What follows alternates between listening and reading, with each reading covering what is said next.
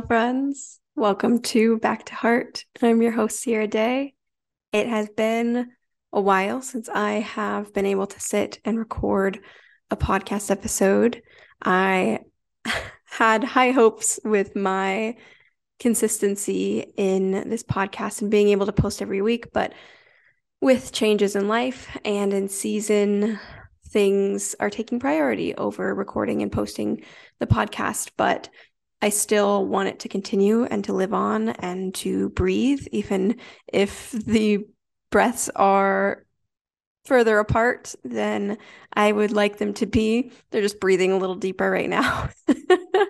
So I'm feeling like that's okay right now, especially for where I'm at in life. And it also gives me more space to come in when something is landing a little bit heavier in my life, in my mind, in my heart that I really want to share with you.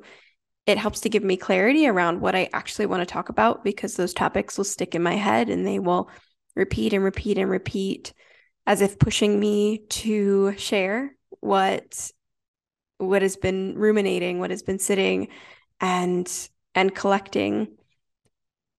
And so with that, with one of those topics is something that I've been going through and experiencing over and over and over again over the course of my life in working with children, but especially so in training in conscious discipline, which is a social and emotional learning style that I've talked about on the podcast before in the past. More information on this style of raising children and teaching children is in the show notes in the description. So you can go and check it out in your own time if you'd like. But I'm learning about the style of raising children and teaching children. And within conscious discipline are different skills that they teach. So it's an adult first approach to teaching children, which means we have to learn how to regulate our own bodies. We have to learn how to regain control with ourselves and with our own psyche and with our brains so that we can pass down these skills to our children. And one of the skills within this is composure, which is one of the first skills that they teach within conscious discipline, because without composure, you're unable to really regain or learn any of the other skills that we need in order to teach our children, like assertiveness and things like that, because without the composure, assertiveness can swing way too far into domination. And that is not the aim of raising our children. Our aim of raising our children is not to dominate them. Our aim is to help them to gain the understanding to make decisions through critical thinking and through exploration and curiosity, right? But if we don't have composure, we lead ourselves and our children down the domination path, a path which has been our past. So composure is one of those things that, like all of the skills within conscious discipline, is a forever learning and growing and evolving skill and process, right? Like with any skill, even if you become an expert at that skill, there is still room for you to forget, to fall back, to de-escalate the growth that you have had. And so there's room to be able to relearn and to regrow and to sprout maybe new sprouts or new branches in order to reach a new level or to go through a new path. We have to gain composure of ourselves first. We have to learn the skill of composure. And one of the tools that conscious discipline uses is an acronym called QTIP. And this acronym stands for Quit Taking It Personally. In order to gain composure when working with our children, and honestly within any type of social relationship, but especially with our children, is learning how to take a step back from the emotional body, the emotional reaction in response to whatever behavior or whatever reaction that we are receiving from the other person, and see it from more of an open-ended space of, again, this curious space. Because when we're lost in the emotion, we're unable to see the person beyond that behavior, right? When our kids are making us really angry or really frustrated because they are in complete retaliation, or they're pushing back, or they are having a meltdown, they're having a tantrum, it can feel really easy to take it personally as a mother, as a father, as a nanny, as an aunt, as a grandma, as a grandpa, as an uncle, like all of these things where we feel like where we should have respect, right? Where we should be respected and honored. Why are our children teaching us or treating us this way? Why are our children responding to us in this way? And when we're taking what they're saying personally, when we're taking it as a vendetta against us, and when we're taking it as some kind of pushback, some kind of way for them to get under our skin, that's when they are going to hold this power over us in the sense of trying to control our emotion. There's the automatic response that we have that comes out of trigger from past trauma, right? Maybe we have some inner child wounds of shame or frustration that comes up because we ourselves were not allowed to have any power, any say, any voice. And so then when our children try to do the same thing that we did as children, we received backlash, we received punishment, we have that same response, that like trained in response that comes out. And so that's not to say that we're not allowed to have that feeling, or that we shouldn't have that feeling, and that we have complete control over it. And then one moment we're able to choose happiness and we're just happy. That is not what I am trying to say. What I am trying to say is that we, even through these emotions, do have choice to have multiple frames of thinking simultaneously. So while there may be a part of your brain or a part of your thinking or a part of your feeling, a part of your experience that may be saying, this child is trying to make me feel this. This child is trying to blank. This child is trying to take control of blank. That experience is real, and that frame of thinking is a real experience for you. But there can also be another frame of thinking, frame of mind, that can exist alongside that is not so personal, that can come at it from another perspective or a different experience. And a way to think about this, which is another concept in conscious discipline, is assuming positive intent. So instead of thinking of our children like our children are misbehaving, our children are being bad, our children are being annoying on purpose because they just want all of our attention, they just want to take everything from us, they just want this, they want that, they blah, blah, blah, blah. What could be the positive intent if we were to assume that our children were doing this for the best reason possible? What would that be? The kindest reason possible, the most wholesome reason possible. So for example, if your child is throwing toys at you, why could that be? What is your child trying to do? What are they trying to receive in that moment? Could they be looking for love? Could they be looking for your presence? Could they be really tired right now and they just really are wanting a nap, but they don't know how to express that, and it's coming out and throwing things because they're just so tired? Is it because they are feeling anxious because there's been a lot of change in their life, and so they're just really wanting some type of consistency or routine in their life, but because they're not getting that, there's some emotional chaos that's going on for them right now? Could they just be wanting your love? Could they just be wanting some time and presence from you?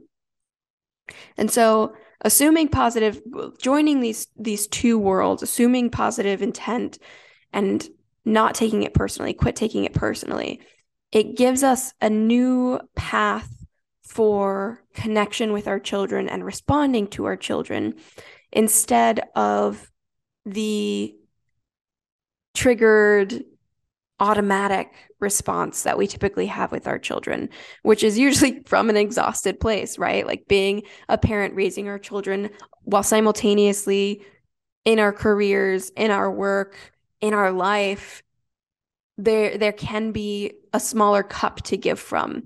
And I totally get that. And I see that and I know that. But give as much as you can when you can, and take those little moments to remind yourself of these tools of not taking it personally and assuming positive intent, both for your children and for yourself, and giving yourself that positive intent of, why am I responding in this way? What is the best reason possible what am I trying to seek out of this situation or in this behavior or in this relationship dynamic? What part of me was trying to keep me safe, or trying to bring me love, or trying to bring me understanding and feeling seen? All of these things, all of these different perspectives and experiences gives us the opportunity to come back to heart, my friends. So this reminds me of an experience that I had recently with a family. It was just one of my observations about a family, because I work with a family that has a 3-year-old, and 3-year-olds are in this interesting in-between place of 3 and 4-year-olds of toddlerhood and childhood. And so there's a development of emotional maturity if nurtured, and there's also development in critical thinking, but it's still in a very, very naive and childish space, as it will be for years and years and years, because the prefrontal cortex is not fully developed until your early 20s. But there is this growth period at 3 and 4 where they're starting to gain an understanding of cause and effect and action and consequences. However, they are still toddlers, and they still do things that many of us adults just look at like, why would you do that? Why would you make that choice? You know what was going to happen.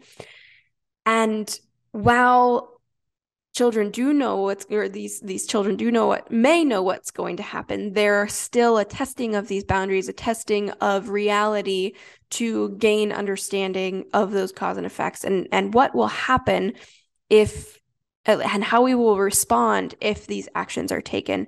And so it reminded me of an experience of a family that I work with, and little one was sitting by the door taking his shoes off and coming inside, and dad was coming in at the same time. He was greeting everybody. Little one was in a very playful mood, kind of mischievous at the time. And as dad was like closing the door, he put his fingers in the cracks of the door and the baseboard.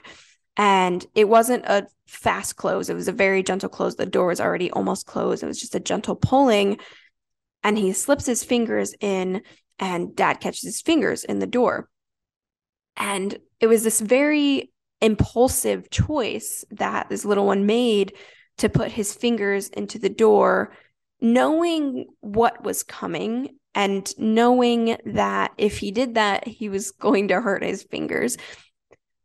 But there was still this like insatiable need to do something, to experience this action that will have consequences, that he knows some of the experience, but wants to see the different flavors, the different spectrum of that experience. And so, of course, it hurt, right? He closed the door, it hurt his fingers, and dad's immediate response is, why would you do that? Just like I was saying, like they do these actions where we're like, why? You know that that's going to hurt you. You know, you've been You've squished your fingers in the door probably since you were a year old. That's a very common thing. You do it in the cabinets, you do it in the drawers, you do it in the closet, you do it at the front door, the back door, the side door. It's a common experience, and you've probably done this dozens of times. And now you're at an age where you have more of a mental understanding and maturity to understand what's going to happen. Why would you do that? So if we take these things, quit taking it personally, and the why am I blanking out? Positive intent, assuming positive intent. If we take these two things and apply them to the situation, the quit taking it personally, Q-tip, how can we apply this in the situation? So the response, why would you do that, usually comes from this place, one of guilt. There can be guilt there as a caregiver when your children is hurt indirectly by your hands, right? Dad didn't intentionally close the door on his child's hand to hurt him. He didn't know it was there. It wasn't an intentional thing. And yet there are children, they are small and tiny beings that when we hurt them, we feel guilty about it, right? It's like stepping on your cat's tail, squishing your kid's hands in the door. It makes us feel bad for inflicting pain on other people. And so the quit taking it personally has less to do about like the child's reaction towards dad, but less and more so about the actual action that the child did with dad. So to quit taking it personally would be not holding that guilt and projecting it outwards to try to make the heart feel less guilty. So the why would you do that is pushing out that guilt onto another person to help protect us from that feeling of guilt, right? To help or to now place the focus on the child of you did this is your fault. So a way to quit taking it personally in that situation is then to empathize. So you can still now like place that feeling, but then place that feeling outwardly, but it's more from this compassionate place of, oh, you just hurt your hand. You just hurt your fingers. You just squished them in the door. That really stinks. Daddy accidentally squished them in the door. I accidentally closed the door and you put your fingers in there. That really hurts. So that creates this bonding, this connection moment of we kind of did this together. You put your hand in there, daddy closed the door. This was an accidental team effort of inflicting pain. Let me be here for you. And so now it's less from this personal place of this is about me or this is about you, and now this is about us. This is for us. So the other spectrum of that is assuming positive intent. The other tool for this. So assuming positive intent. How can we assume positive intent in this situation? Why would you do that? It's the question that still comes up in my head. Like, why would a child do this? If we're assuming positive intent, so thinking about why would you do this from a positive perspective? What were you seeking to gain out of this experience? Oh, you wanted to see what was in the cracks of the door. Did you want to see what was in the cracks of the door? Or did you want to keep the door open? You weren't wanting daddy to leave or close the door. Or you were wanting to see what would happen if your fingers got squished in the door. There are so many different ways to think about this in our head. We don't have to repeat these things out loud to our children. It can just be an inner monologue of maybe they wanted daddy to stay and they didn't want me to close the door. Daddy or little one wanted daddy to maybe wanted daddy to leave. Like there's all of these different ways of thinking about the experience instead of just, child stuck hand in door to be a child or to get themselves hurt, which, sometimes kids just do silly things for silly reasons because they, again, are exploring the realm of possibility. But there can also be all of these other reasons of exploration for children that come from a good place. And I truly believe that we are always doing things from our greatest space of understanding, and we are constantly seeking safety, love, and connection. Our behaviors don't always seem to prove this, but if we're looking and assuming from positive intent, how can that change the narrative? How can that change the connection between all of us? That is all that I wanted and needed to share with you all today. I'm so grateful if you listen to this podcast episode. I have many more coming and many more that I have spoken about already in different aspects and avenues of coming back to heart and how to deepen our relationships and our connections. So please feel free to go back and listen to past episodes and stay tuned for future episodes on Back to Heart. I will talk to you all soon. I wish you well.